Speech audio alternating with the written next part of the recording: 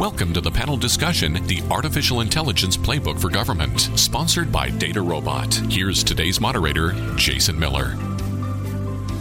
Welcome to the panel. My guests today are Sean Zurgis, the Division Chief for Digital Services and Solution Strategy at the General Services Administration, Dr. Gil Altrovich, the Director of Artificial Intelligence at the Department of Veterans Affairs, Rear Admiral David Hahn, the Chief of Naval Research at the Department of the Navy, and Eric Forsetter, the General Manager for Public Sector at Data Robot. Gentlemen, thank you for coming and welcome to the discussion. Before we get started, let me set some context for our discussion. Just over a year ago, President Donald Trump signed an executive order calling for the U.S. to maintain its leadership in artificial intelligence. That order launched the American AI Initiative to promote and protect AI technology and innovation. Among the things the directive requires is the implementation of a government-wide strategy around collaboration, engagement with the private sector, academia, the public, and international partners. On the federal agency side, OMB and the General Services Administration led the creation of an AI community of practice to help agencies more fully take advantage of today's and tomorrow's AI and machine learning technologies. The community of practice, which kicked off in November, is now 400 members strong from 26 different agencies.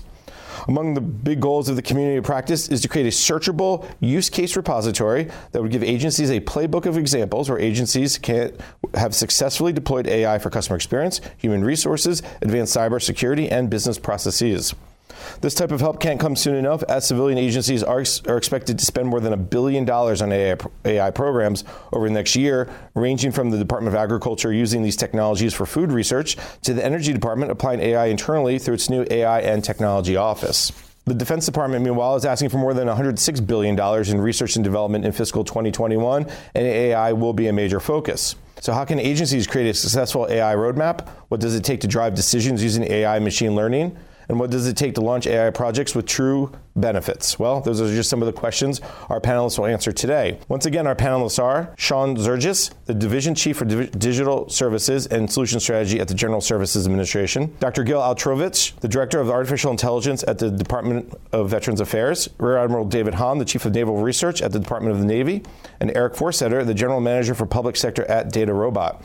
Sean, let me start with you in terms of AI. GSA is right in the middle of AI, both leading the community of practice, but you guys have a lot of internal stuff going on as well, really taking advantage of artificial intelligence. What is GSA's AI strategy? How does it kind of fit into the bigger discussion? Sure. So first off, we're excited, right? New technology excites IT people. It's what we live for. AI ML is, while it's a new platform, new technology, new services, new solutions, adopting new technology is not something that's new to GSA, right? We've tried to be the leader in these areas for several years now. First, of course, we want to stage the environment, make sure it's ripe for that adoption. We look at our existing workforce, make sure that our folks that either have the talent, we're leveraging them to kind of jump in and help spearhead some of these initiatives, and we're looking at the folks that want to be involved.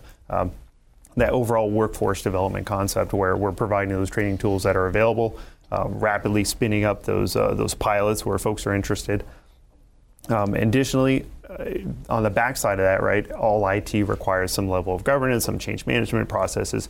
The key component of making the environment conducive towards moving to an AI ML adoption model is ensuring that our change management processes, the folks supporting those, are all high speed, low drag. We don't want to create any barriers that are unnecessary. I like that, high speed, low drag. Let's talk a little bit about that environment a little bit. When you talk about getting this in set up, are you talking about like the network per se, or are you talking about the environment because it includes governance, includes workforce, it includes all those pieces? Absolutely. So we could clean up our data, for example, spend months doing data cleansing on 3 or 4 core systems that we want to implement AI ML for. If we don't have the development pipeline to ultimately transition some of the fundamental tasks within that code, then we're going to hit a roadblock, right? We'll run really fast for 3 months and then we'll hit a dead stop. So the teams, those COEs and COPs you references, those folks are the ones out there building those playbooks and those guides to facilitate business owner, data owners, the change management folks, all working towards a common goal. Dr. Gil, I just was on a panel, I would say a couple months ago with some of your folks at VA, and this idea of AI came up, and there's a lot of excitement across VA. Talk about your strategy. Right. So there's a number of pieces that we're building in terms of a strategy on AI, and It all builds on some of the work that's been done already through, as you mentioned, the White House AI initiative, American AI Initiative, and a number of plans that were built from that. So we're now looking at creating plans that are specific to the work across within the VA, including recently the announcement of the VA's National Artificial Intelligence Institute, which started this past year, and it is bringing together a number of different stakeholders and offices across the agency, in part to help construct such a plan with a special focus on the health and well-being of the veterans. The National AI Institute within VA, is that something that is going to do what for VA? The goal is because it's part of the bigger strategy, I imagine. Right. So the idea with the National Artificial Intelligence Institute is to build that artificial intelligence research and development capacity so that we can work toward the mission of the veterans by being able to engage with industry and other partners, having that capacity to work with that data and working with outside partners to help in the mission. Rear Admiral Han, the one thing about the Navy is there's a huge amount of data, a huge amount of opportunity to really to take advantage of some of these tools. Walk me through where are you guys today and what's tomorrow look like? So great question, and thanks for having us, by the way. There are a number of underlying tenets to the Navy and Marine Corps' approach to implementing artificial intelligence at scale. The first is that we do believe that we're in a competition here, right? So this is a competitive environment, specifically with China, who has openly stated that they want to dominate the world's data and be the leader in artificial intelligence. So that's a challenge that we're up to, and so time matters in this implementation of artificial intelligence. Some of the other underlying tenets, I think that AI and ML tools largely will be democratized. So although today it takes a special set of skills, a lot of PhDs, people who have a deep understanding of AI and ML and the various other lanes that you can run in artificial intelligence. As those tools get more democratized, then more and more people can apply them. And so when you look at an outfit like the Navy and Marine Corps, we're a very technical force, and largely our capability comes through implementation of software. And when we look at that, and you look at where artificial intelligence is, where processing is, we have a huge opportunity here, and there's great potential, but only if we can get our act together, if you will, and get to the situation where we can apply artificial intelligence at scale. So what's that mean for us?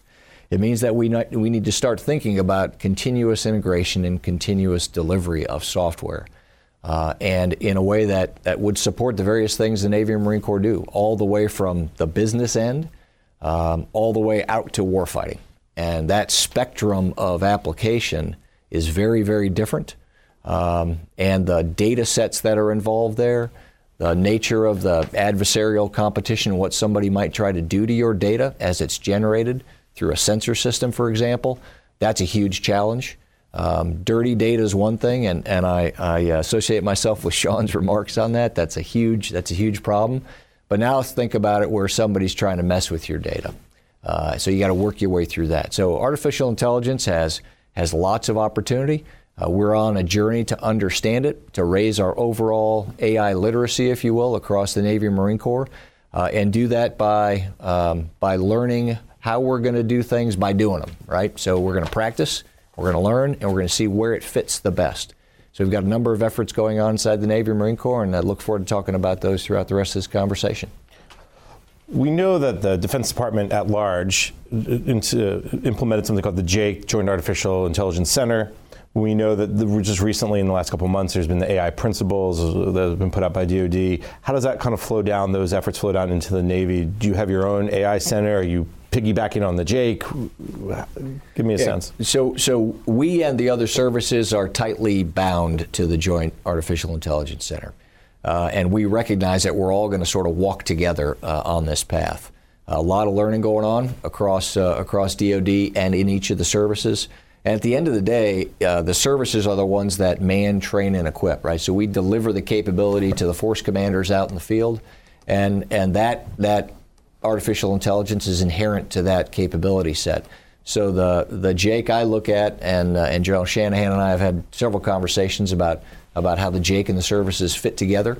The Jake is a coordinator. They allow for collaboration. They can do some of the heavy lifting that maybe the services can't do. And we are tightly connected. So it's a great question, and thanks. All right, Eric, let's bring in your perspective as you not just what you heard from the panel, but as you talk to other federal customers and clients. Walk me through what are some of the trends you're seeing around AI strategy. Absolutely. Thank you again for having us, Jason. Really appreciate it. Just to echo a couple of things that the Rear Admiral was saying, customers are coming to us today, and especially on the DoD side, they're saying, how do we compete with China? They're ahead of us, in this race, and it's a marathon, not a sprint. So they've sprinted out ahead, but how do we catch them, right? How do we look at that from that perspective? But on the same token, on the civilian side, and it's no different there, they're looking for trusted AI. They're looking for AI that's transparent because they want to explain it to not to their customer, which is the civilians of the United States. And so they want to understand all that, but then they need to put it under governance because data changes, data drifts, and we could create a model today to help, with imports or exports or something like that. But that model may shift over time. So we want to make sure that we have good governance over those things. The other thing that they're looking for is a partner. Almost everybody who comes to us, they talk about, similar to what the Admiral said, is how do we democratize data science, but then how do we create the right roadmap? And when we talk about a roadmap, it's not just about, hey, these are the 50 or 500 or 5,000 things that we could do with AI, but which ones are most important to us today? Which ones are high value but low impact in terms of timing? Which ones do we have the data right for? And the data is never going to be perfect, and that's one of the things that we work with them on is that, hey, it won't be perfect, and when you use software that can automate your machine learning, then you can enable people that are your mission critical staff, but not necessarily data scientists. So they might be analysts or business analysts within an agency, or it could be anyone in the service who's just on the front lines, but needs to know that information and work with it. So it's exciting when you hear about these things.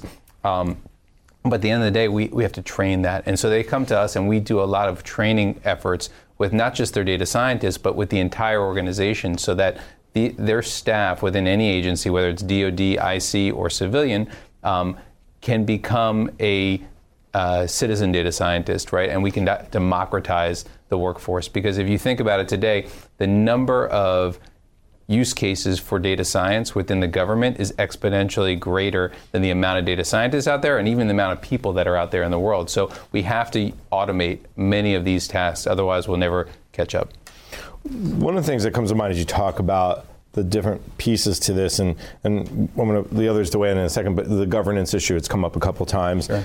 Is that the starting point for a lot of agencies? If they're developing a strategy, they have some potential pilots, but first, okay, how does that work? Because you also talked about trust and transparency, sure, which will come from that governance piece. Yeah, that's a good question. I don't think governance is the first point, but it's not the end point either. You want to have governance throughout the whole process. The first point really is identifying the right use case. And one of the things that we do really well is we create these use case workshops. We do something we call data robot for executives as well as for just end users to understand what's a good use case. Is a good use case figuring out logistics?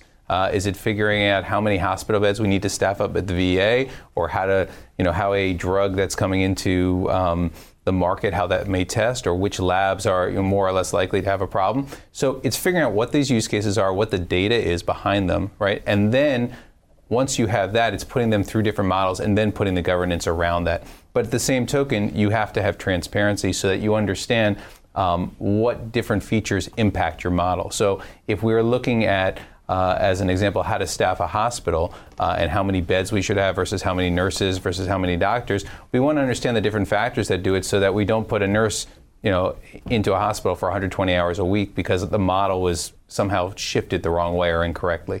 So that part, really the transparency, is very important, understanding feature impact and what different features may or may not change what your model is doing.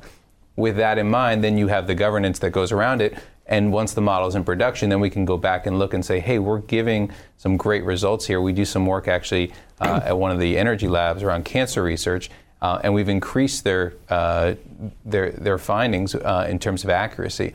But it's important to understand, like, as they get new data and new data sets into there, how does that change the model? And there's governance around it. Jason, can I jump in on that real quick? Please. I think that governance piece is important.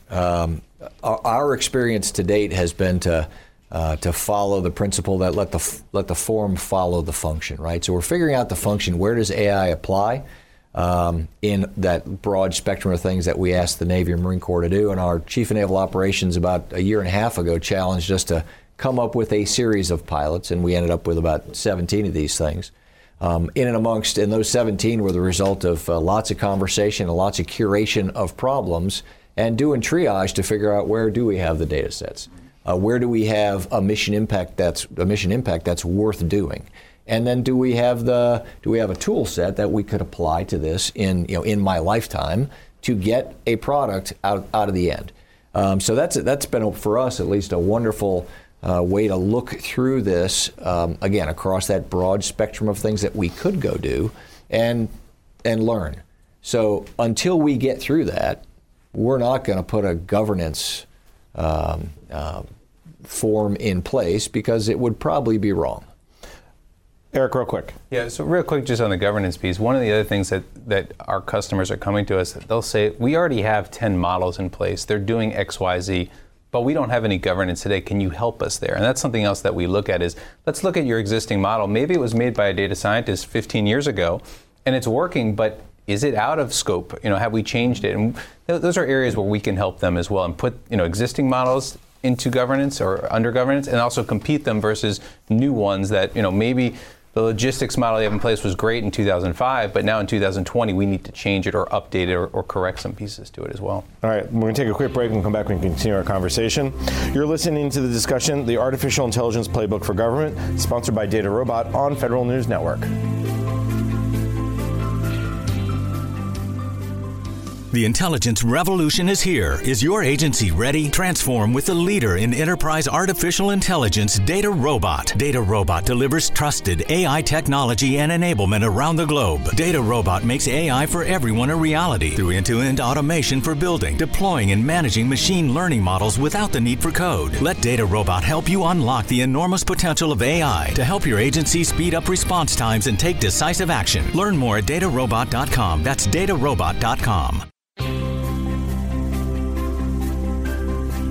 Welcome back. You're listening to the Artificial Intelligence Playbook for Government, sponsored by Data Robot on Federal News Network. I'm your host, Jason Miller. My guests today are Sean Zergis, the Division Chief for Digital Services and Solutions Strategy at the General Services Administration, Dr. Gil Altrovitz, the Director of Artificial Intelligence at the Department of Veterans Affairs, Rear Admiral David Hahn, the Chief of Naval Research at the Department of Navy, and Eric Forsetter, the General Manager for Public Sector at Data Robot.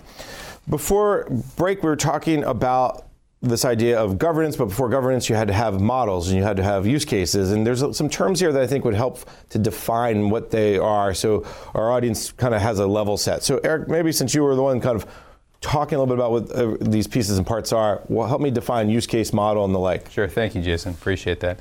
So when we think about a use case could be something like predictive maintenance, or it could be something like fraud. But if you say fraud in the government, there's so many different pieces where you could find fraud.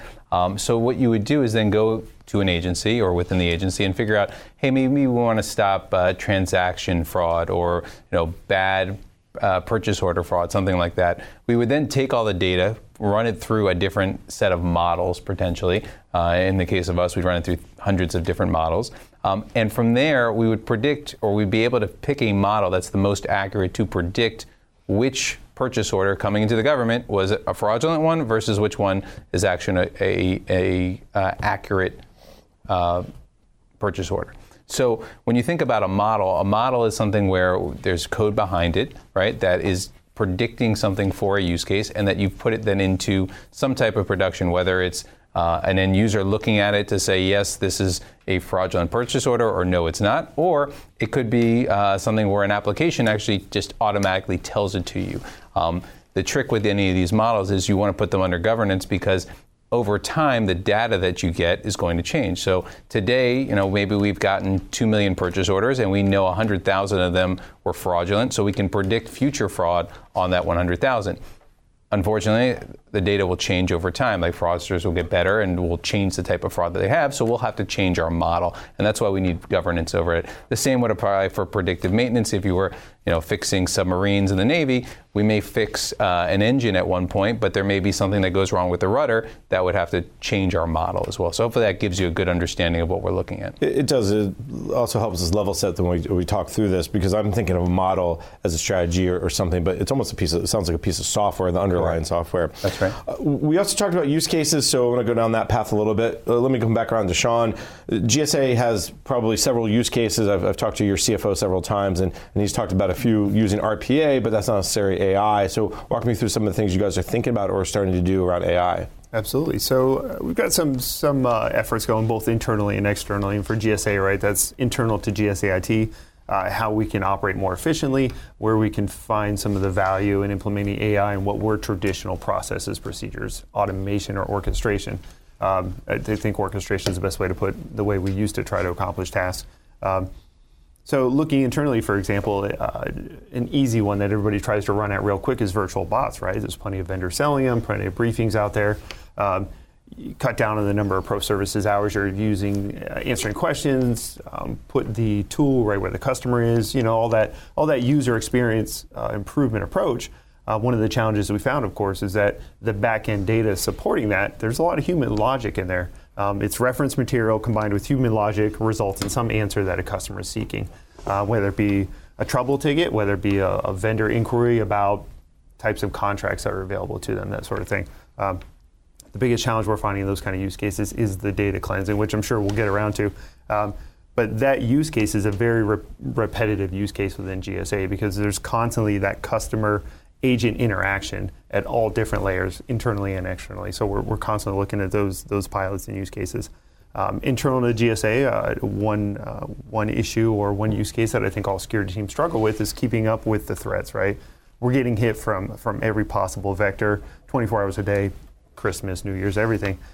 Using AI and ML to assess all that incoming data that's either getting dropped into Splunk or whatever the repo of choice is, looking at that data as it streams in, doing that analysis, and either orchestrating an action on the back end that otherwise would have taken a human a little bit more time to do, say an hour or two to assess, look at all the criteria, pull up to 2 or 3 different systems that are feeding that data in.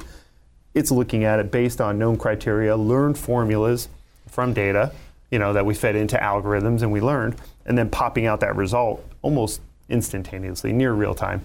That's aside, obviously, from being a pro services save, because we're spending less time on security engineers to accomplish that work, but we're being more reactive and we're staying ahead. So if we're looking at state powers, as the Admiral mentioned, right, we have states attacking the U.S., we need to move faster. And we don't have an army of security engineers out there. There's not 100,000 security engineers in the government.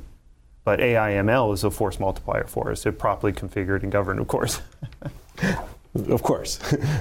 Gil, VA has 101 use cases probably. Are you guys into the pilot stage yet? Yeah, so at the VA, we've got a number of use cases that are being developed, and they're at different stages. So some being piloted, some in production, some kind of being designed. So we're seeing things, everything from automation of form processing for benefits, which we're seeing out there. We're also seeing different areas in terms of, for example, diagnostics, prognostic information.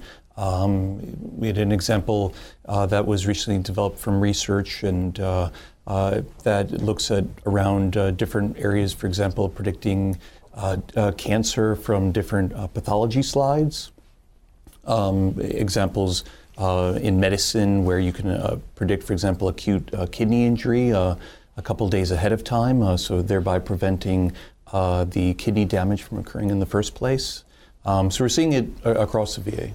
How do you guys prioritize? Because I'm sure that the green field is long as it is wide. And the Admiral's laughing, so that's your question too, so be prepared. Yes. Yeah, that's a great question. So one of the things, so as an example, in the National Artificial Intelligence Institute, we have a number of use cases that then we present to different stakeholders.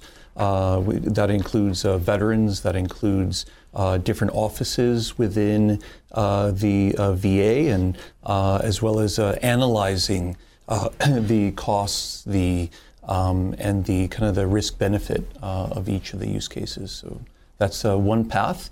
In terms of research and other paths, there are peer-reviewed elements toward research grants that are submitted, and same thing with innovative types of approaches. There are these review processes to go for different use cases. I can just imagine your desk is piled of requests and use cases and interests, just because it's one of those hot topics right now, without a doubt. Yes, yeah, it's definitely a hot topic. David, talk a little about the Navy. You mentioned you had, I think, 17 pilots. Imagine you could probably have 117 or 1,017.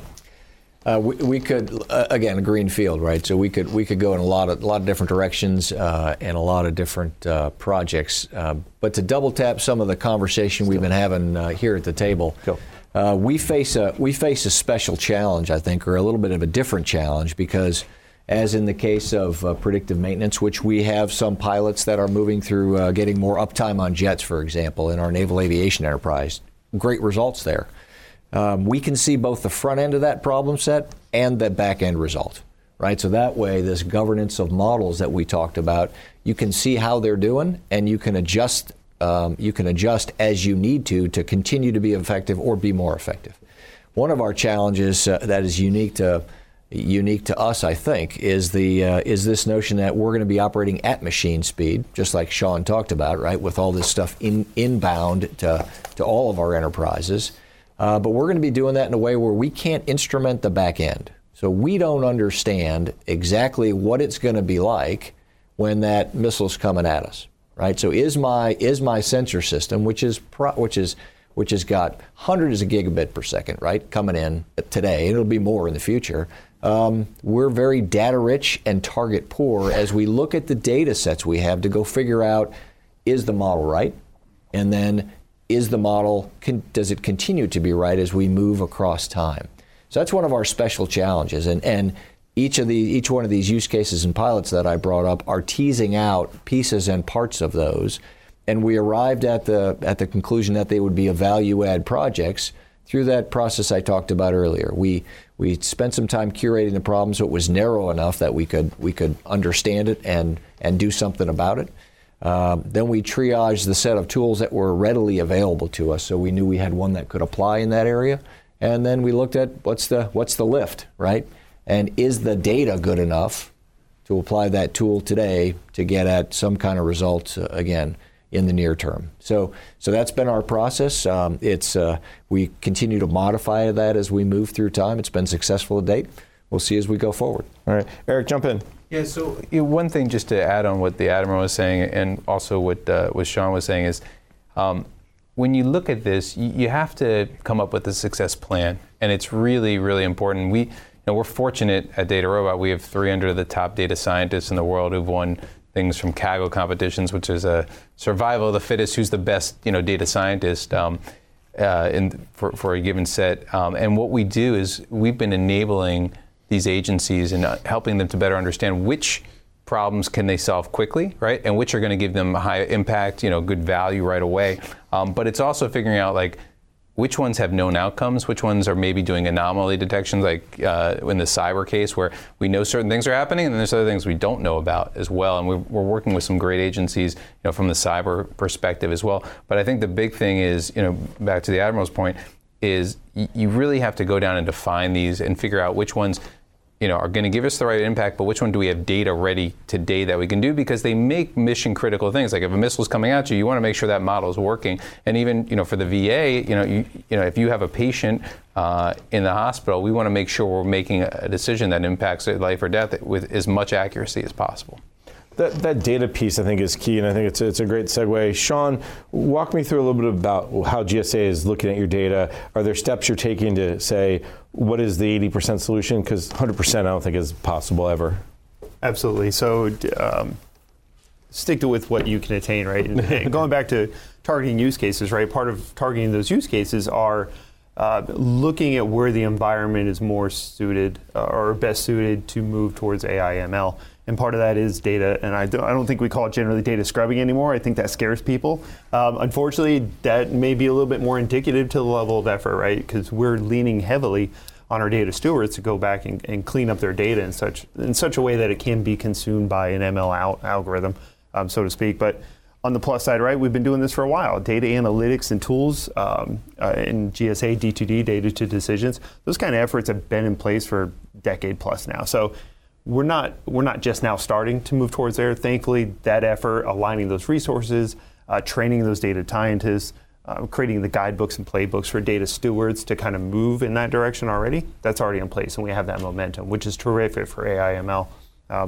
Part of targeting which use cases best align, obviously a big factor is how's your data look? And right. Chatbot was a perfect one. We sat with business, we looked back, we looked at the data they had, just wasn't suitable. We looked at the level of effort, that's going to get kicked to the right a little bit. Another use case, data cleansing specific, is our end user licensing agreement. This is a use case that replicates across the board in multiple different deliverable types and artifacts that the government has to process and work with industry for.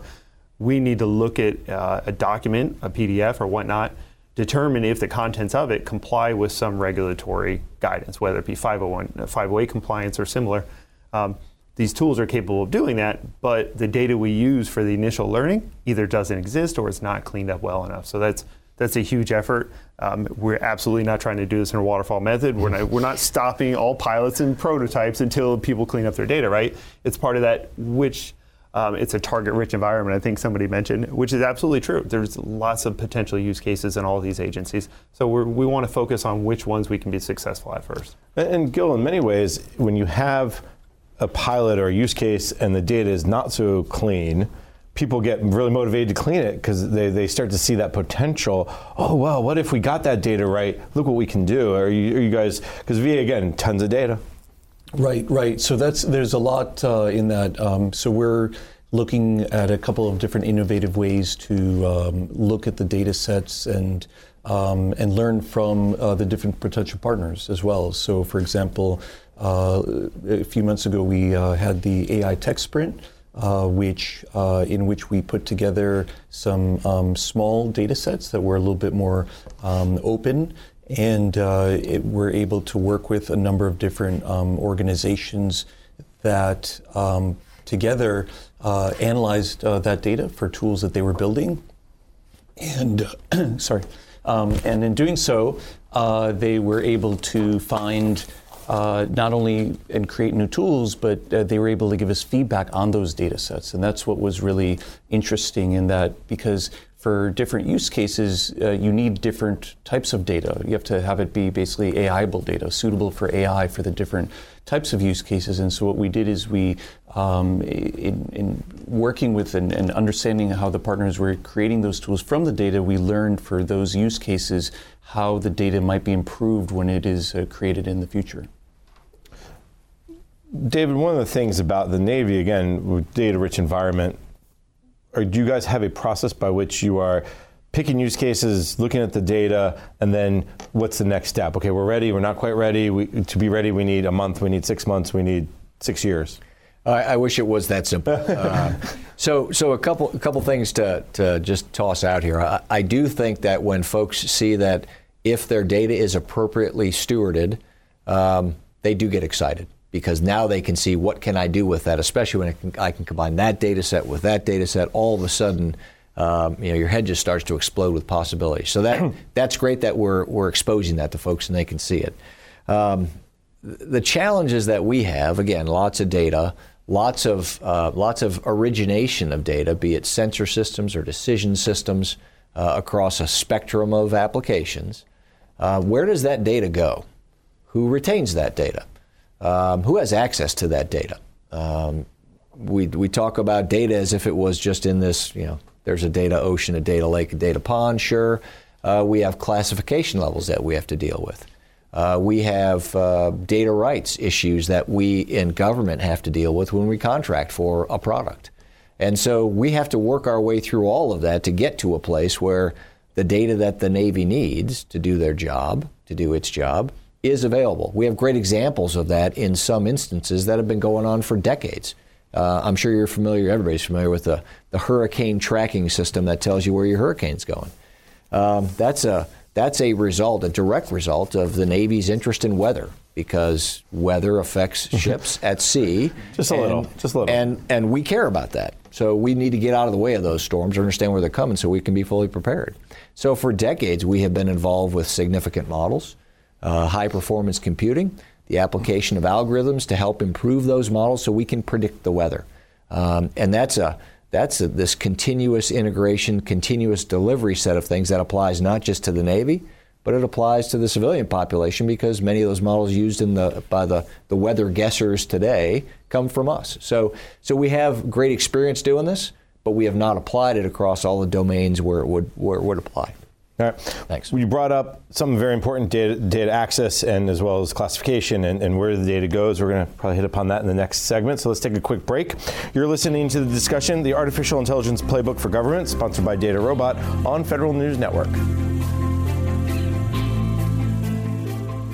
The intelligence revolution is here. Is your agency ready? Transform with the leader in enterprise artificial intelligence, Data Robot. Data Robot delivers trusted AI technology and enablement around the globe. Data Robot makes AI for everyone a reality through end-to-end automation for building, deploying, and managing machine learning models without the need for code. Let Data Robot help you unlock the enormous potential of AI to help your agency speed up response times and take decisive action. Learn more at datarobot.com. That's datarobot.com. Welcome back. You're listening to the panel discussion, the Artificial Intelligence Playbook for Government, sponsored by Data Robot on Federal News Network. I'm your host, Jason Miller. My guests today are Sean Zurgis, the Division Chief for Digital Services and Solution Strategy at the General Services Administration, Dr. Gil Altrovich, the Director of Artificial Intelligence at the Department of Veterans Affairs, Rear Admiral David Hahn, the Chief of Naval Research at the Department of the Navy, and Eric Forsetter, the General Manager for Public Sector at Data Robot. Last segment, we talked a lot about this idea of data, cleaning up data, and then also kind of getting the use cases. All that to be successful really goes back to, again, the people. And I think whenever we have this conversation about technology, that's one common theme is the people. Gil, lead us off. VA, how are you guys kind of working through that workforce challenge, getting people ready to use and take advantage of these AI tools? Right. So actually, workforce development in terms of attracting and retaining talent in artificial intelligence is one of our three challenges that we're looking at and have been working with in the National Artificial Intelligence Institute. What we'd like to do is build that AI R&D capacity so that we're able to work and interact with industry to be able to meet some of the challenges around veteran health. So to do that, we need to have some expertise within the VA to work with that data, to understand which use cases and how that data can work, and to be able to leverage and interact with industry and other partners that have some of that leading edge artificial intelligence technology that we might apply within the department. Do you find it more difficult to attract or to retain? Because once you get some training, I think those Data Robot people may not accusing you, of course, Eric, but steal the good people away. Yeah, I think there are different challenges in both of them. So we have programs, for example, to help attract, such as the BD Step Big Data program. It's a fellowship to help attract people. And I think we're thinking about ways to help retain people. I think, they're both issues. I think, once it's important to attract more, I think just seeing the mission, we're able to retain a number of people. People see that it's altruistic motive in terms of helping veterans, and I know I see that meeting a veteran. We've got a number of veterans on our team, and seeing that all of the data, being the largest integrated healthcare system in the country, having like 10 billion images and having the largest genomic database linked to healthcare information in the world, actually. That all allows us to serve that mission. So we have the capability and a great mission. I think that helps to retain people.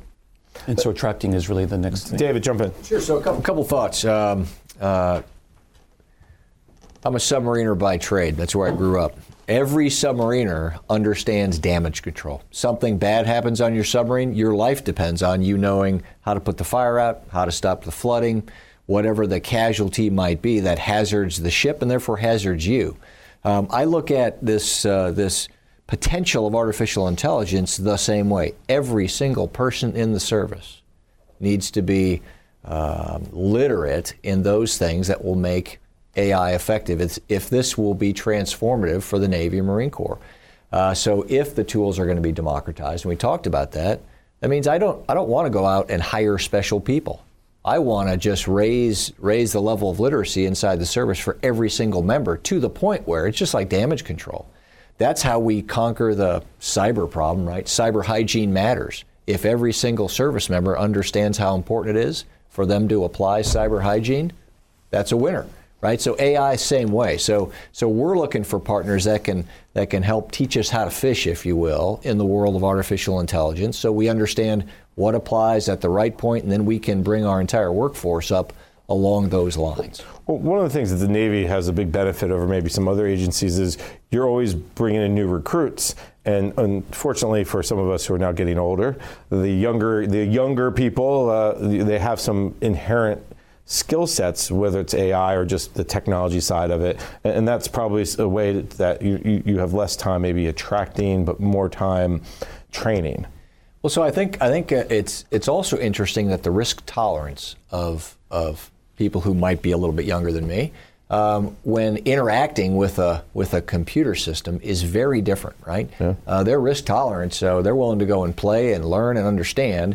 We got to give them the tools so they know that when they go and affect that algorithm, affect that data set, monkey with the model, that we understand how on the back end we're going to get a predictive result or the result that adds value or not. So huge challenge here, and I'd like to get some Eric's thoughts on this, because he had some great thoughts during the break. Yeah. Eric. So thank you, appreciate it, Admiral. What we're finding is a lot of agencies are coming to us, and there's several that we're working with right now that, to your point, they want to teach everybody to fish, right? They don't want us to come in and say, here's 10 more contractors, or go hire 10 more big primes, and we'll figure out your problem. What we're trying to do is train the entire agency, from a person who's a receptionist all the way up, through the head of the agency or the admiral, that they're able, and they're AI enabled and they're AI smarter. So we're working with agencies in that regard so that they have the right tool sets, but also the right mentality of what to do, and leverage your current resources. So also train those contractors, right? Because they're important as well. It's not about hiring more people. It's about getting them up to the level that everybody else does. And when you think about that, we're also doing things like training our veterans. So, people who are coming in as new cadets, right, as new ensign, new seamen, we want those people to be trained on it so that, when they exit the Army or exit the Navy or Marine Corps or Air Force, that they can go into the working force, whether it's for the VA or anywhere else, and they do it. We actually have one of our data scientists is a former Army Special Operations Force person. He went through our training. And because of that, he's become a data scientist. That's not to say everybody will become one, but if we can make people citizen data scientists within an agency, then we can answer the problems that are out there, because 80% of the problems, or maybe 85%, can be automated, and anyone can do them with the right tool set. That other 15%, yeah, we're going to need that special data scientist, but we want to leave that for them to do. We don't want them working on the stuff that could be automated. So it's important we teach them to fish. And we have some great programs around just training up the government staff today, because that's where we have to start. We need a baseline, because a lot of agencies come to us and say, we need AI. And we say, okay, where are you right now? And they don't even know where to start. And so it's starting in that regard. Sean, what's the reaction at GSA, whether internally or externally, as you guys have implemented some of those use cases around AI? Are people excited? Is there a little trepidation? Great question. A little bit of both. Yeah, right, great question. I kind of said it earlier, and I absolutely mean it. This is nothing new for GSA, right? New technologies, everybody that's been in IT long enough, this is what we do. This is why we're here. This is what gets us excited, the new stuff coming in. We look at, from the folks that are there, just like I think David touched on earlier, you can't just bring in a whole bunch of new folks, right? You've got staffing that's there. They're well-versed. They understand the use cases. When you break down AI or ML, there's two big components, right? You get your data, and you get the logic and the algorithm. It takes two of those. The data piece is, while not an easy lift, right? That's an easy one to identify. I can shine a light on it. This is where it's coming in. This is where I'm keeping it. This is the structure I need. I need to make these tweaks so I can actually feed it into an ML. Well, the logic piece, it's a little more complicated, right? Because that's the human factor that we're trying to digitize, to take that thought process, that business decision, that action or activity that needs to happen on the back end of that. That's the real heavy lift, and that's the hardest one to identify. And to fill that training gap, that's not bringing in new people, because those people, true story, right? You have to bring some new folks in with talent. The folks that are there that best understand your processes are the one that built that enterprise. They built those business processes. They're the ones that can help you refine that machine learning algorithm and that logic. Which I think goes back to what Eric was saying. Eric. Yeah, and to Sean's point, you have these people, these analysts, these cybersecurity experts that know what to do. And so just like in cybersecurity, they know what anomalous detection looks like, but if they could feed it into a machine, instead of having like a Band-Aid for every time that there's a cyber breach and then you go to a cybersecurity company and 30 days later, like, here, we plugged it. What if these people are actually in the front lines who are used to all the data, they understand it? What if we train them to be able to put together a model themselves or give them a way to automate it? And then have a data scientist look at it and say, yep, that's right, we're good. We could save thousands of hours, of manpower and cybersecurity breaches if they're able to do that. We work with agencies on that regard too. So it's important. And it doesn't have to just be cyber. It could be, for something at the Navy, it could be something at the VA. But on that cyber point, I'm sure, you'd love to see things faster, and ground zero type. Hey, we saw an alert today, and we're plugging it as opposed to waiting for a vendor to fix it. How often? Let me just real quick. How often are models reusable? If GSA has a model, could VA use it? Absolutely. I mean, for a very similar case processing or whatever. Yes, I think one of the things that's really interesting, and we've been involved in a number of these, creating these AI playbooks, for example, and we find that some of the use cases that are developed in the VA apply in other places, and some of the models in other organizations are applying to us. In particular, there's a number of that's one of the reasons why we're involved in, for example, working with the National Science Foundation on this program around trustworthy AI. Actually, that'll involve a number of different players around the country working together on solving that and enabling models that can be used across different environments. Yeah. David, jump in. Yeah, I think this notion of trust is probably the most important thing for us to talk about because as you try to lift models from one organization to the next, if the humans in our lines of business, high consequence, people's health, finances, safety, warfighting, if that high consequence business is not served well by the application of that model because we didn't understand the model or we didn't match it right to the data set, that's gonna get us to another AI winter, right?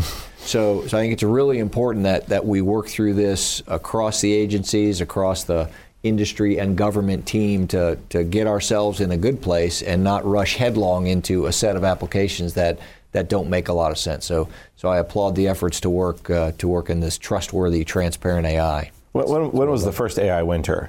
It kind of worries me. I think I may have missed it. That was, I think it was in the 60s. In the 60s. It was in the 60s, first AI winter, then the second AI, and maybe we got one. Maybe we're doing okay here. Before my time, I'll just have to say that. Please. Fair enough. The trust issue, I think, is a really important piece, too. And Sean, let me turn back to you on this, because one of the things that GSA, the way you guys work with internal and external customers, the way you work with other agencies, whether it's VA or Navy, but also with contractors and how you guys serve the citizens, all that trust piece has got to be, has to run across all the governance issues, all the data issues, all the issues we've talked about today. Absolutely. And I think we've set a fairly good precedence with our open data policies and our practices where to the maximum extent possible, right? We're going to put that code out there. We're going to put that data out there. We're going to make it available to the average citizen.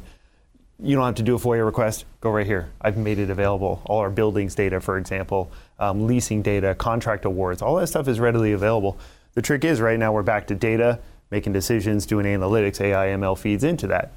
The worst case scenario, we'll go to the far extreme, right? Worst case scenario is a black box. There's a formula out there, something's being done, some decision or recommendation is being made.